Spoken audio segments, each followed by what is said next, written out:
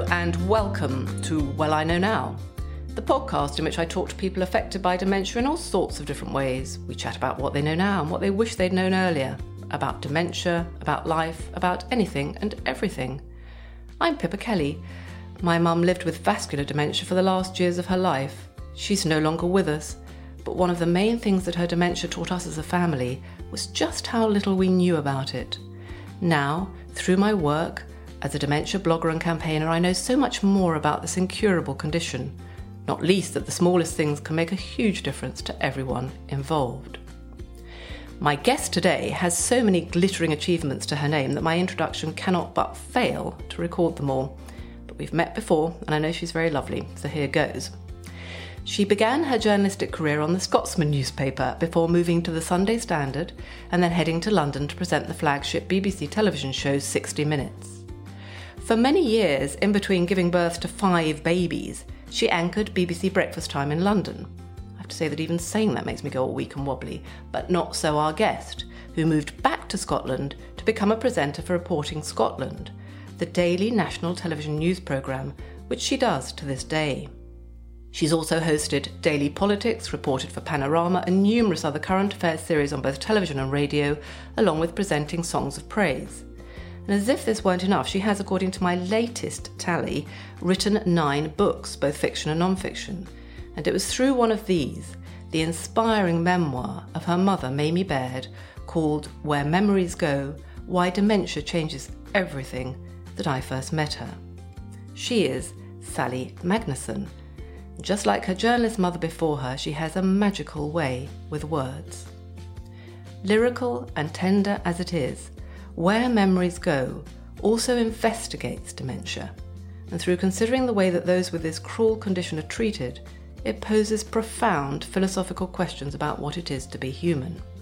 I am beginning to conclude, Sally writes, that dementia holds a dagger to the heart of Western morality, and compels us to ask whether we have any right to call ourselves a civilised society. But more than anything, the book is a celebration of her mother.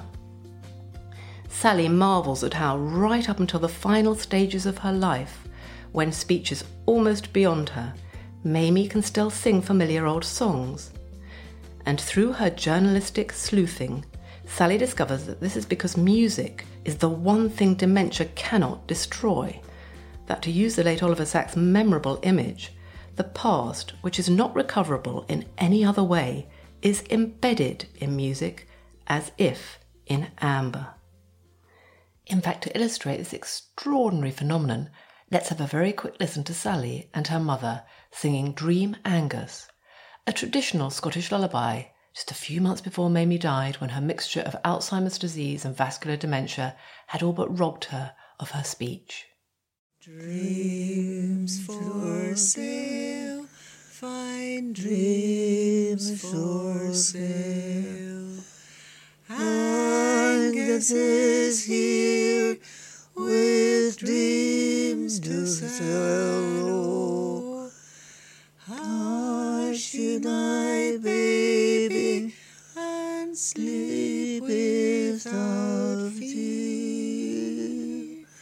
Dream Angus has brought you a dream, my dear. Yeah, that was a good one. That was a good one, Mamie, and very moving. It was this newfound knowledge about the power of music that led Sally to found, a year after Mamie died, Playlist for Life, the charity that enables the families and carers of someone with dementia to create a playlist of meaningful music on an iPod.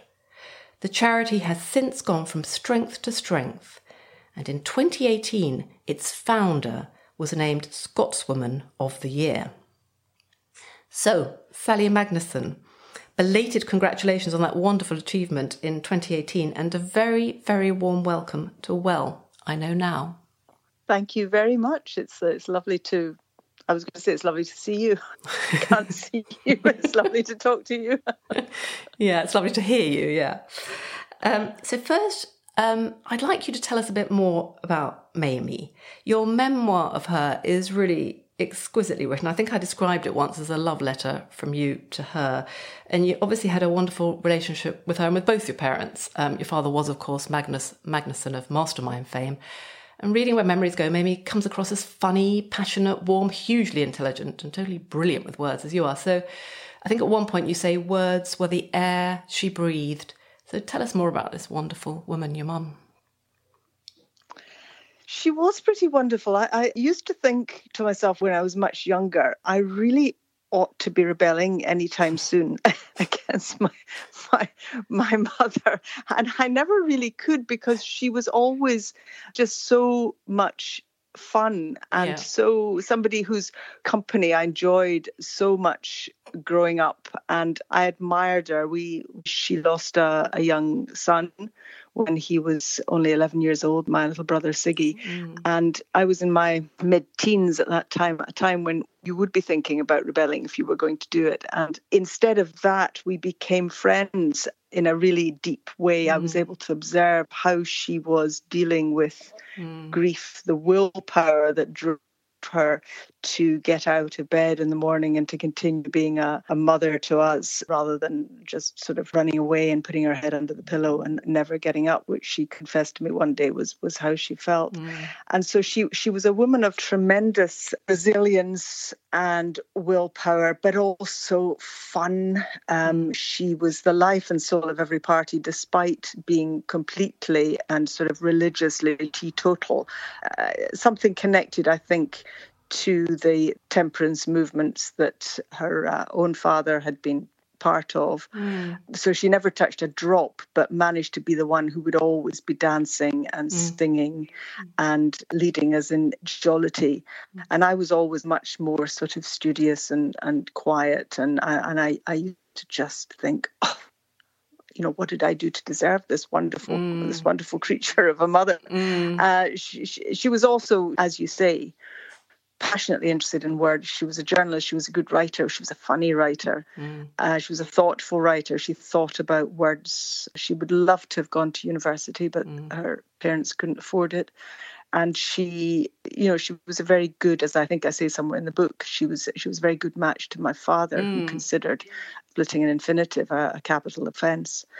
So I grew up in this kind of environment of excitement about story and about words and the use of words and what made an eloquent sentence, for instance, which we could debate for hours. Well, I think so that's got it. Yes, I think I thought when I read about Mamie that, and particularly her skill with words and writing, that actually, without wishing to be too sort of obsequious, you've inherited it. Well, I would love to think I've inherited something of that. It's certainly I have felt in myself that same kind of passion for words. Actually, it's one of the reasons I was reading. I read my book again, knowing that I was going to be talking to you today, and it's an agony to read something you've written a few years ago, because you stop every second sentence thinking, oh no, shouldn't have written that. Oh, I could have put that so much better. And your mother and father came from very different backgrounds, didn't they? Because Mamie was from a Glasgow tenement flat, and yes, Magnus was a much more sort of from a different sort of family altogether, I think. And obviously he was Icelandic. Yes. My father was an Icelander. He came to Edinburgh with his parents when he was 8 months old. And they were fairly well-to-do.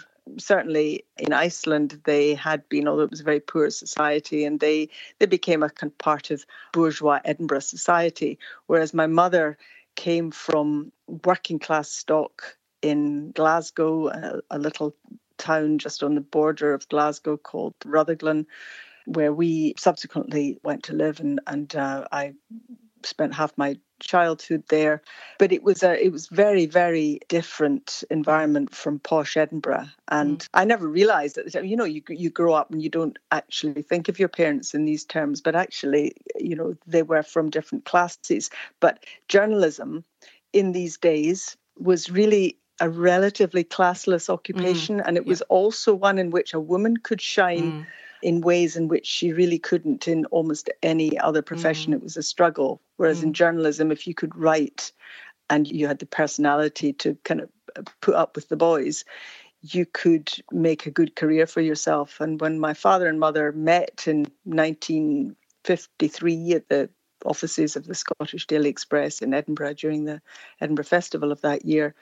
My mother she was about 4 years older than my father, and she was earning more money. She was more established. She was their star feature writer, and he was the student up from Oxford who was trying to get some holiday cash by doing reviews for the Edinburgh Festival. And she was very much the senior journalist in the partnership at that time. Yes, I think you say, don't you, in your book, that he fell in love with her when he read her opening sentence to the piece about the Edinburgh Festival.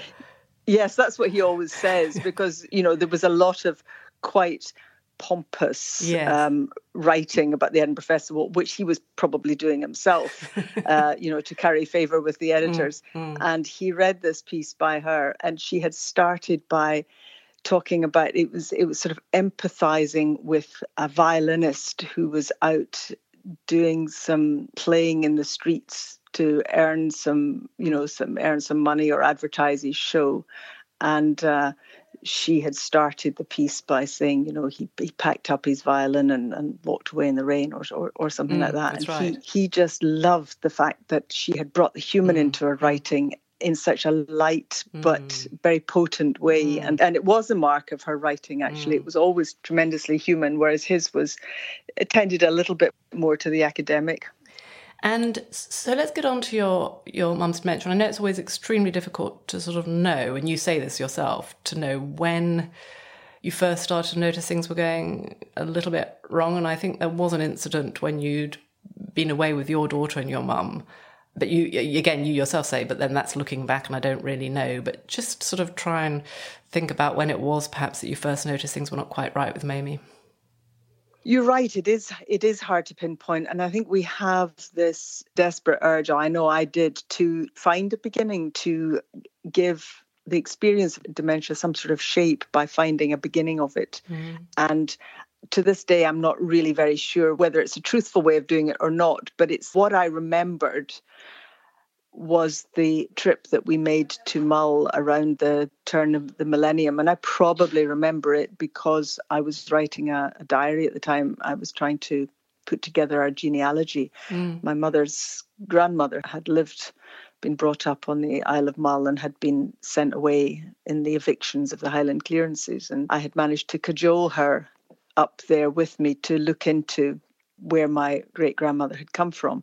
And actually, even my using that word cajole reminds me of the fact that I had to persuade her to come. And that was an odd thing because she had been telling me all my life this story about her granny from the Isle of Mull who had been evicted from her home, who'd had a cow. The family had a cow that had been taken away from them. It was their only possession, and it had been taken away from them so that the family would be encouraged to leave and not to hang on to their sort of pathetic little croft. And that was the way that the landowners did actually get rid of a lot of tenants during the clearances. And I was very fascinated by this story, and I had always made up my mind that if I ever had time, I would do some genealogical research and find out whether this was true. And I just remember rushing over to my mother's house this day before I did manage to persuade her to come to Mull with me, to say, Mum, I found her. I've found Annie McKechnie. I found your grandmother in Mull.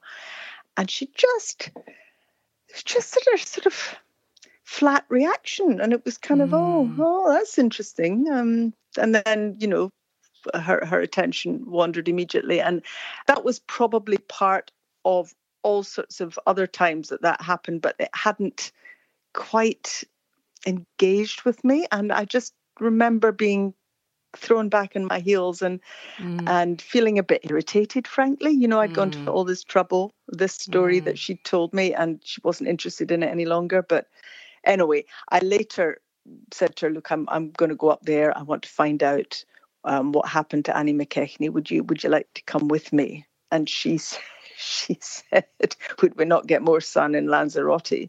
And I said, Mum, I'm not going for the sun. I'm going to find out about, and it's the beginning of these sort of slightly irritable conversations, which I now so regret, because it was all about me. It was all about, come on, this is my project. I've gone to so much trouble over this and you're not interested. No, and that's one of your learnings, isn't it? One of the things you say you know now. But I mean, I think that's impossible for anybody. I feel exactly the same. You have these I had rows with my mother, really, because I was worried about what she was doing to my father in terms of her seemingly selfish behaviour. And I had outright rows with her, which I later felt terrible about. Because, of course, as you say, and one of the things that you know now, this sort of challenging behaviour, for one to, the problem really is us, not the person. Yes. We just don't understand the frustration. It's like a toddler, isn't it? The frustration of not being able to communicate.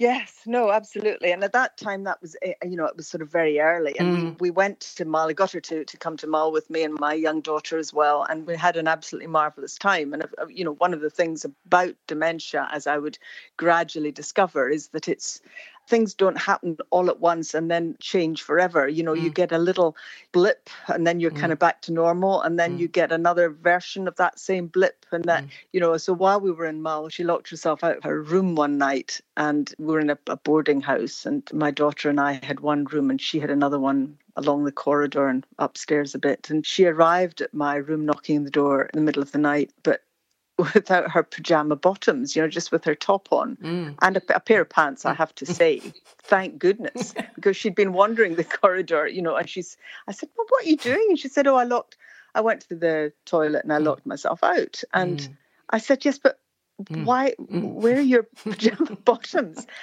And she just gave me a look. And it was the first time I registered that this was a vacant look. Oh, right. And this look of slight vacancy that I grew sadly very familiar with later on. But that's the first time I recognise it and it gave me a twinge of unease. And then, seconds later, I'd ushered her into the room. She's absolutely fine. And I forgot all about it. And it's only later that you begin to put these incidents into a kind of pattern. Absolutely. I think one of the things I learned was that I spent my entire time afterwards saying, with hindsight, or looking back, or, when you're relating it to somebody, you say, well, looking back now, it's one of those things, isn't it? At the time. It is. So that was probably the first sort of inklings. Yeah, the first inklings that I can remember, because that's another thing. I think you probably do have inklings that you forget yourself. They pass in the rough and tumble of life. And I must probably have been registering things subconsciously before that. But these are the ones, because I was writing at that time, I was processing my thoughts more carefully than I normally would, that I placed my beginning there. But that was 12 years before she died. So that was, it's a long time. It is, but it is often, isn't it? I mean, I think the whole thing for my mum was probably about 15 years or longer even. It was just a very slow burn until the end when it became quite sort of rapid. Yeah. But then, so Mamie was really the life and soul, as you say, and she loved singing.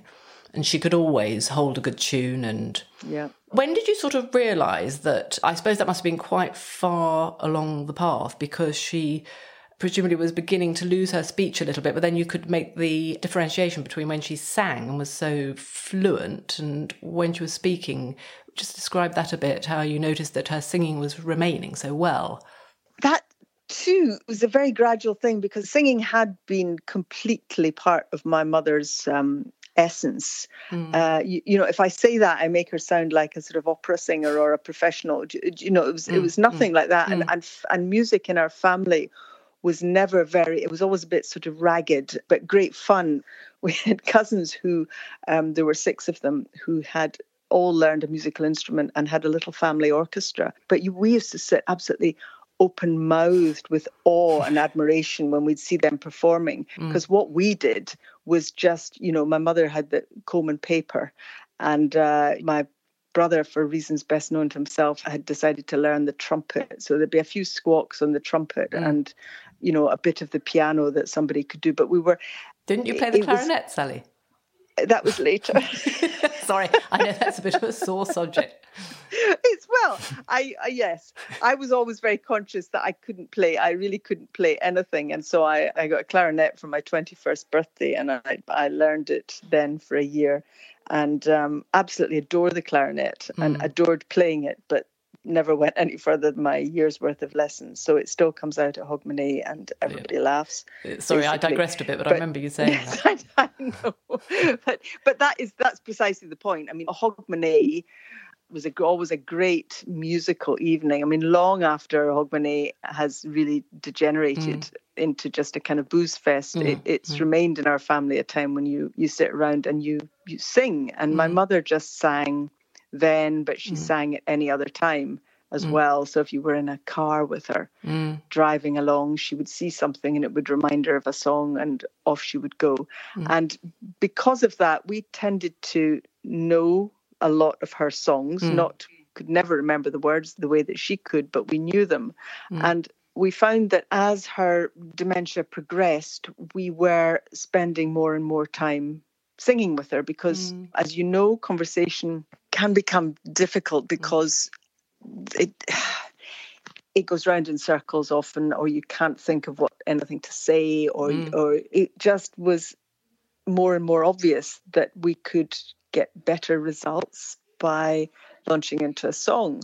What I didn't know then and found out later, what I didn't notice then, or maybe I did notice it without processing it, was that actually the process of singing, of doing something musical, having all the synapses lighting up in the brain that the musical experience does, that was increasing her lucidity. It was actually increasing her ability then to talk and to communicate and to sort of stay with us. But I didn't really connect that. I didn't really connect it up until much later. That even after she'd finished the singing, her talking would be better. There was a sort of legacy effect. Yes, and not necessarily better in the sense that, well, yes, actually I am saying better in the sense of more understandable, but also just more to the point, just that she could be completely out of it. I mean, it's different at different stages, of course, and I'm talking about, fairly late on in the experience, but she could be completely out of it, perhaps sunk in depression, or perhaps the opposite, perhaps very agitated, and it would be difficult to calm her down or to get a decent conversation going. And gradually what we started to do was just not to attempt the conversation, just to sing. And then we would sing for a little bit, and then you'd be able to talk. And the conversation, whether it was particularly intelligible or not, always sort of by the by, but yes. Conversation could proceed, and it was as if something had been restored. Absolutely, yes. And I hear that actually a lot, and not just with singing, it has to be said, but if any other sort of, people hesitate to call them therapies, but whether it's music or sometimes it might be art or poetry, but this very beneficial effect, and music, for reasons I want to go on and talk to you about, is particularly beneficial because of the way it affects the brain, but it does have this lingering effect, this good feeling and this sort of slight improvement does seem to carry on for a bit. I mean, people, even if they go to reminiscence day centres, their relatives or carers will say to me, and it's not just the 2 hours they're here. It remains when they get home for several hours, and then they'll sort of go back down again.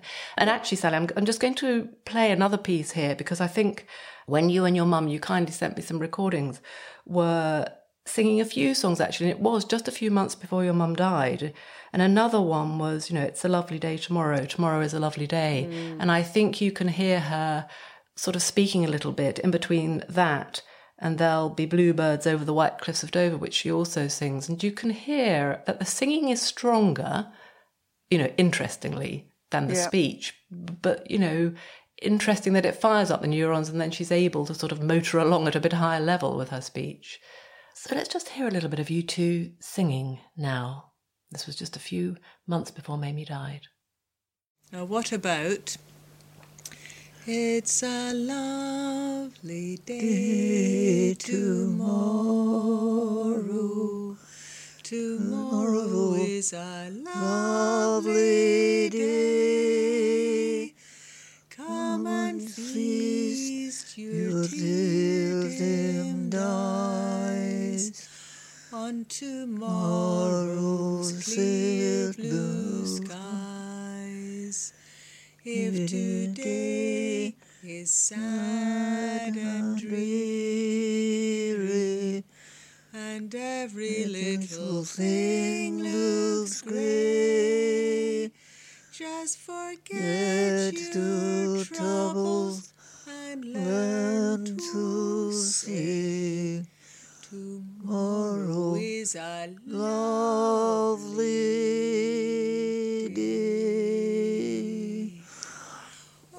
lovely. So, It was good. That was, very close to the end, really, where she was mumbling, and you can hear that. It was difficult to get very much sense from her, and yet when you hear her laying her harmonies on, this instinctive musical memory, which never deserted her, and you hear the words. She's not 100% there with the words, but by Jove, she can still get them in the right order, and absolutely. It only requires a little sort of hint from me, and exactly. She's off there. Listening to it now, I mean, of course, I find it incredibly moving now to hear that, but I know now so much more than I did then about what that music was doing to her. Back then, I just had an instinct for it. I just knew there was something important happening, but it was only later that I investigated what was happening. Absolutely. I want to talk about that, the investigations you made, because I have to say that I think, for anybody listening, that the simple layperson's explanation you give of why music, singing it, listening to it, is so powerful for somebody even in the most advanced stages of dementia. It's one of the clearest accounts, and I've read quite a bit around dementia now, that I've read or heard. But just to mention then that another thing you said you did learn was that, in fact, the answer to a lot of it all with your mum was music. But you did realise, because I think it was probably such an obvious thing in a way, wasn't it? It was just so obvious. You can hear it when we hear her singing now, towards the end there, the difference it makes. But take us back to when you went to New York, I believe, to investigate all this. And you met various people, didn't you? Frank Gunmore, and you really, you looked at the place where memories go through a microscope, as it were. I did this after she died, when I was putting Where Memories Go together. While she was still alive, I was keeping the bare bones of the memoir, really, which I wrote really just to hang on to her in words, really, while she was with me. I started to write down the things I wanted to remember, the way she combed her hair, the way she put her lipstick on, the way she spoke, the way she sang. I wrote these down, and it developed into a diary, which developed in time into a rather angry document as I began to understand what a lonely place it was to be the carer of somebody with advanced dementia in a society that didn't understand it. Absolutely. But afterwards, after she died, I then thought, I can make this a book that will help other people. Yeah. And one of the ways in which I can help other people is to investigate some of the things that I didn't know at the time, and some of the things that I need to know more about. And one of these was music. I had observed it, but I didn't understand yet whether this was a universal phenomenon or whether we had just been lucky. We had this song-infused mother who had responded so beautifully to song right up until literally the day she died. Or, was there something more here that people should know about? And I began researching, and I found that in the Bronx in New York, there was a big care facility which was run there by, among other people, Connie Tomaino, who's the world's leading music therapist, and Dr. Oliver Sacks, now the late Oliver Sacks, but he's a neurologist who had begun to show a great interest in the effect of music on the brain. And they were basically treating patients there with music and observing what happened to them. They had a number of people who were in various stages of dementia, and they were reporting wonderfully beneficial effects of the kind that we've described, of people becoming joyful, of people becoming more lucid, of people coming back in really meaningful ways to who they were. Not forever, it wasn't a cure, but it was moments of happiness and of identity that were incredibly important. Yes. And you referred to Oliver Sacks' quote about the amber beads of memory, which was a lovely one. And so I talked to Connie Tomaino, and I can remember sitting in her office and becoming so excited when she talked about music and how it was virtually the one thing that dementia could not destroy. And I had never seen this anywhere else. Nobody had ever told me in all these long 12 years, nobody had ever mentioned to me that there was something that dementia couldn't destroy. Everything I knew about dementia was that it destroyed everything. So that was exciting. And I came back and I began looking into the effect of music in the brain. I mean, not a field that a huge amount of research had yet been done in. There's more now. I talked to a professor called Piotr Janata, who was trying to do medical research in this area and finding it was very difficult to get funding for it. But what became clear was that music, which is seated in the deepest part of the brain cell, along with all our most primal instincts like sleeping and breathing and the sexual impulse, in there was music. So it's in you from before you're born. It's what the fetus responds to in the womb.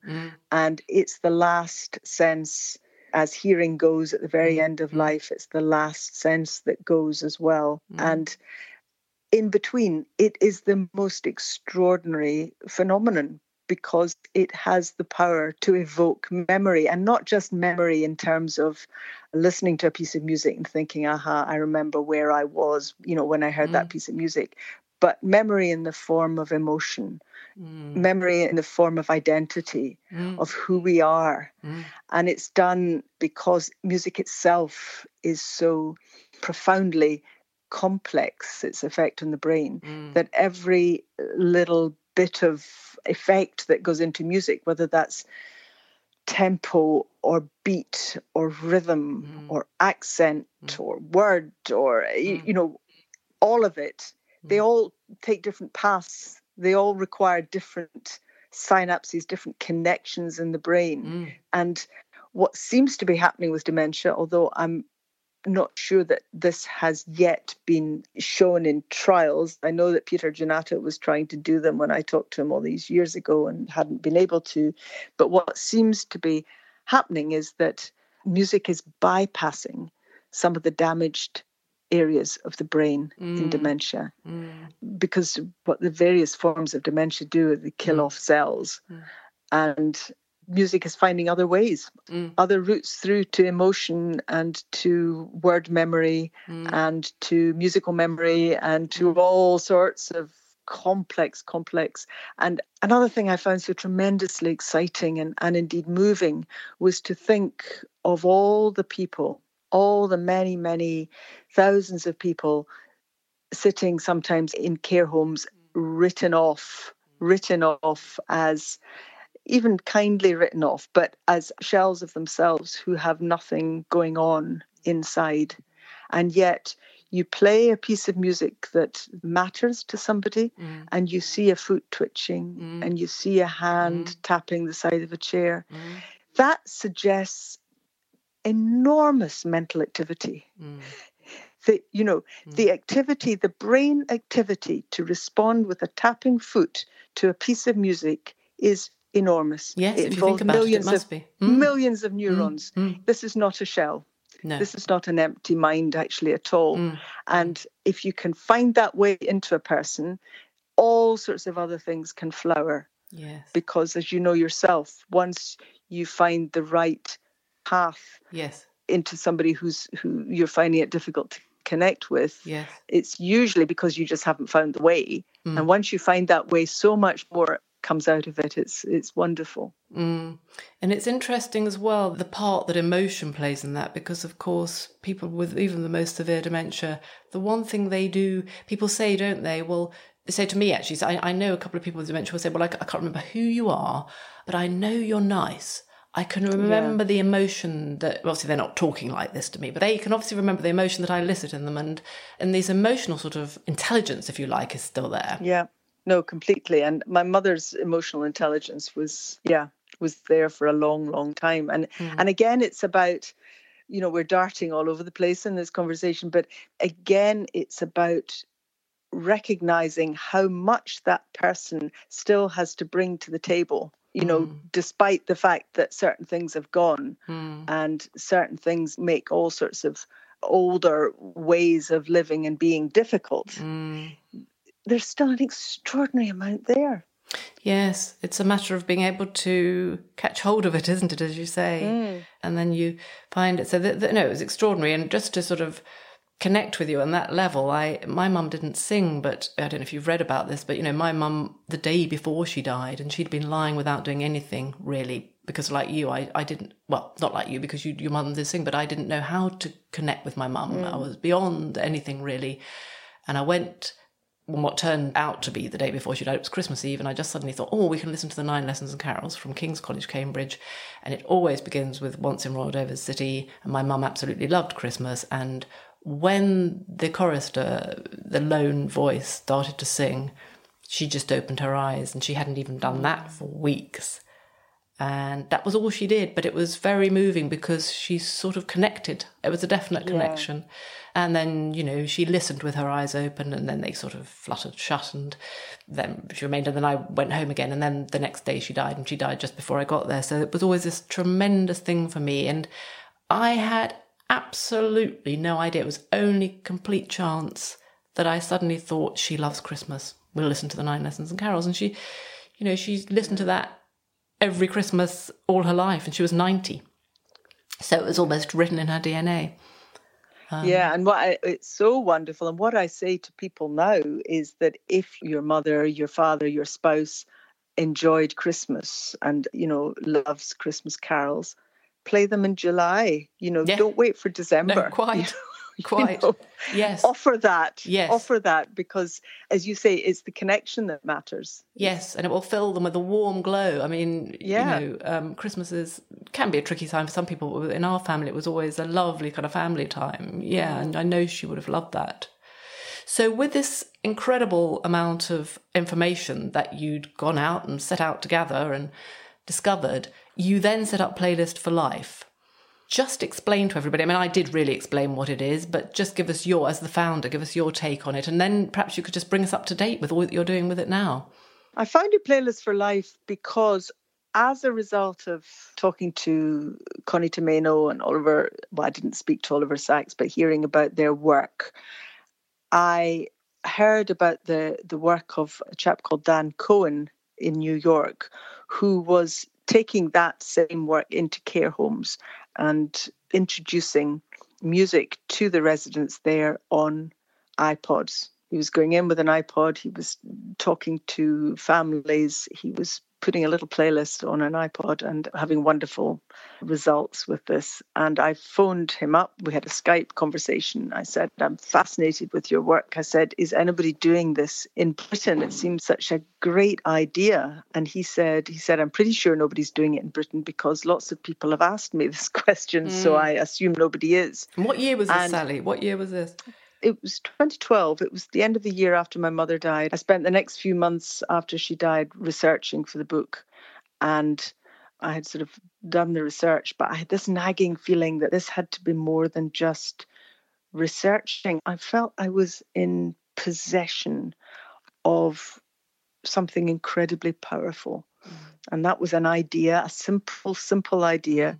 You know, it was Dan Cohen's idea before it was my idea, but it was one that I could offer to other people. I just needed to tell people. I thought, you know, we stumbled on this music thing by accident.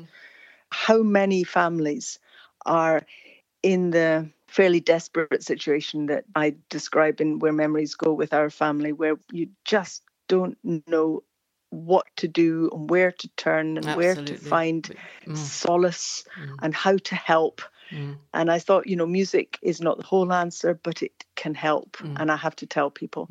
And so I began talking about this playlist on an iPod idea when I was talking about the book to people.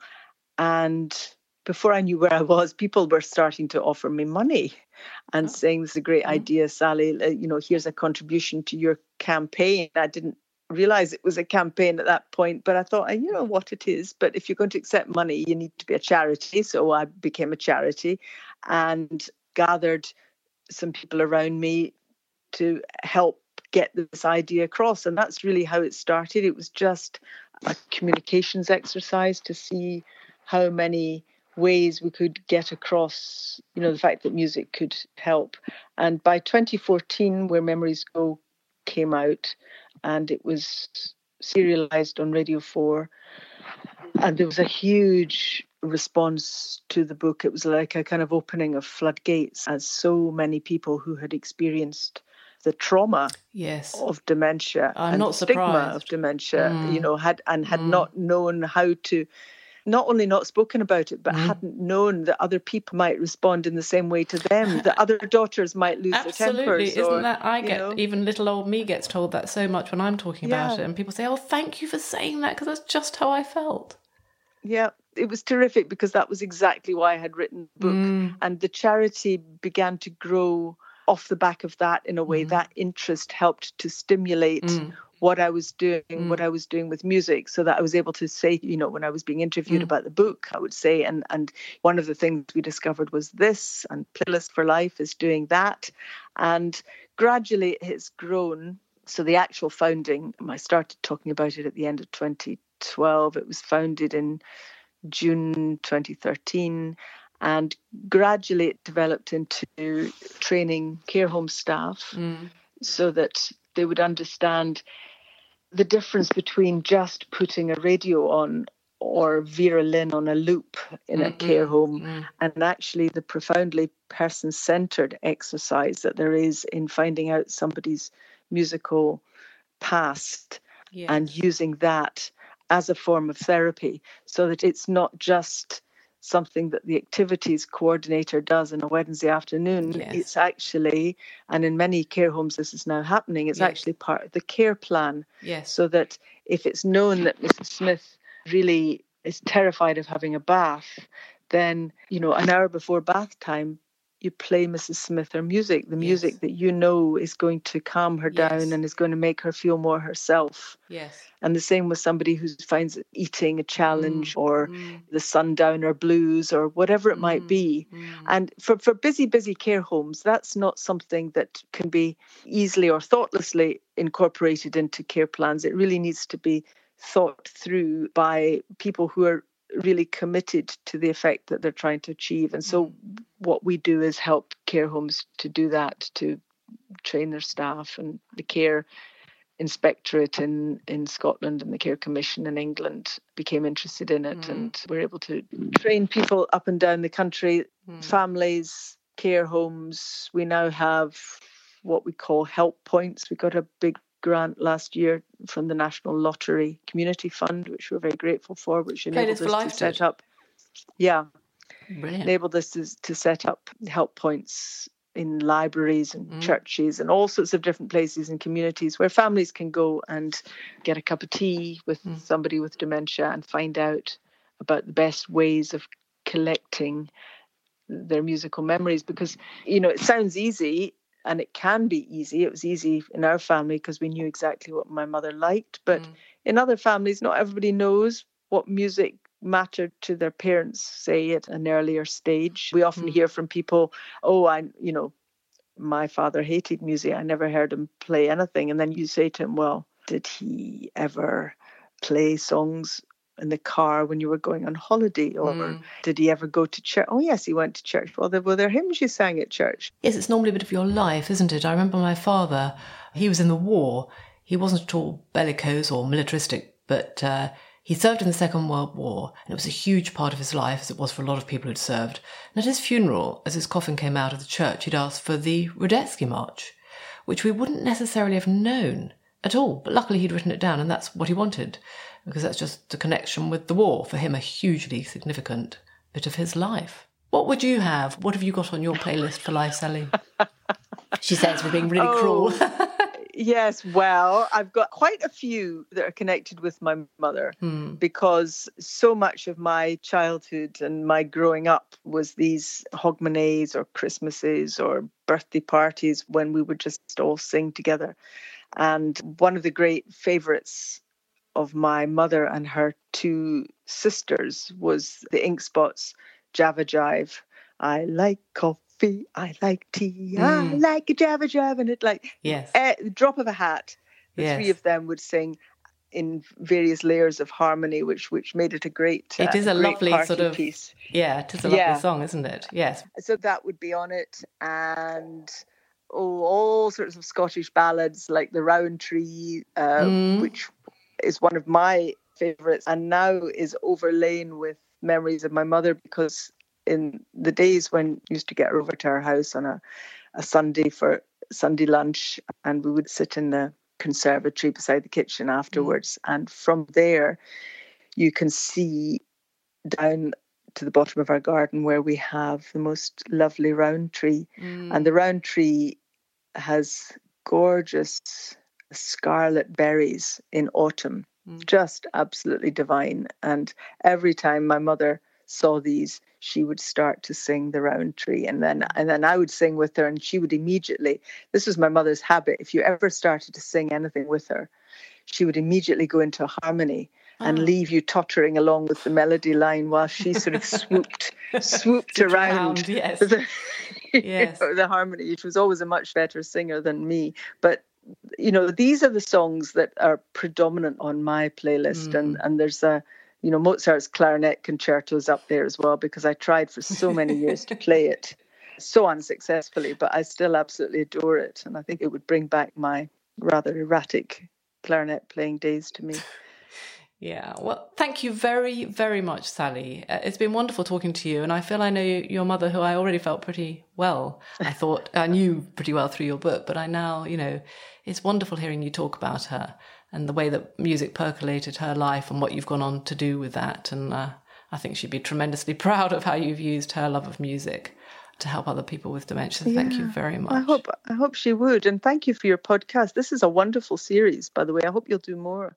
I plan to come back for a second series in October, because it has been remarkably good fun actually for me, and hopefully other people have enjoyed it. Yeah. Well, all power to your elbow, Pippa. You do a great job. Thank you, Sally. I remember when I first read Sally's memoir of her mother, Where Memories Go, how I marvelled at the seamless beauty of the prose. Early on in the book, Sally describes what she is doing. I tap late into the night, eager to round up your slippery self before it slides into yet another shape. If I can only pin you by the bullet point, secure you with headings, trap you in words, corral you within a list, then perhaps I can hold you beside me here forever. The mother who clapped her hands to see the snow at night, who has lost so much of herself, but not yet, the thrill of being alive. This is pitch-perfect writing. It goes to the heart of what it is to watch someone you love succumb to dementia. The book also relates more clearly than anything I've read before or since what Alzheimer's does to the brain and why music has the power to withstand it. And then, contained within its pages is another wider story of society and its attitude to those who are old and frail, vulnerable and, though this is so often forgotten, valuable, unique, human. But Mamie, and Magnus Magnusson's daughter, is far more than a superlative and prolific writer, far more even than a highly skilled journalist and polished broadcaster. In Playlist for Life, she has founded one of the most successful music and dementia charities. To do something like this is a hard slog. It is altruistic and generous, not traits always associated with hacks. I have nothing but admiration for Sally Magnusson. She is hugely talented, hard-working, kind, and great fun too. It has been a privilege to meet her through my dementia work, and it was a joy to interview her. In fact, it's been a joy recording this whole series, mostly during lockdown, and as people really do seem to have enjoyed listening to it too, I'll be back with the second series in October. I already have a long list of quite brilliant guests lined up. Playlist for Life can be found at playlistforlife, all one word, .org.uk, and Sally's latest novel, The Ninth Child, published by John Murray, is out now and available on Amazon. And finally, we're being played out today for this series finale by my daughter Emily singing O Rowan Tree, which Sally mentioned as one of her and her mother's favourite Scottish ballads. And there's rather a sweet symmetry to this, as Emily has just graduated from Edinburgh University, which is where Sally herself went. So that's it for now. Thank you for listening, and goodbye until October. Have a really great summer. O Rowan Tree, O Rowan Tree, thou tie be dear to me. Entwined thou art o hame and infancy. Thy leaves were aye the first of spring, thy flowers the summer's pride. There was nae sic a bonny tree in all the countryside. O rowan tree, how fair wast thou in summer time, with aye the clusters wide. How rich and gay thy autumn dress, with berries red and bright. On thy fair stem were many names, which now nae mair I see, but they're engraven in my heart, forgotten ne'er can be. O rowan tree. And finally, if you've enjoyed listening today, I would be very, very grateful if you would rate, review, and subscribe to the podcast on whichever platform or channel you're listening to it on, as this will help spread the word about the podcast, and then together perhaps we can further diminish the stigma, increase the knowledge, and quash the myths surrounding dementia.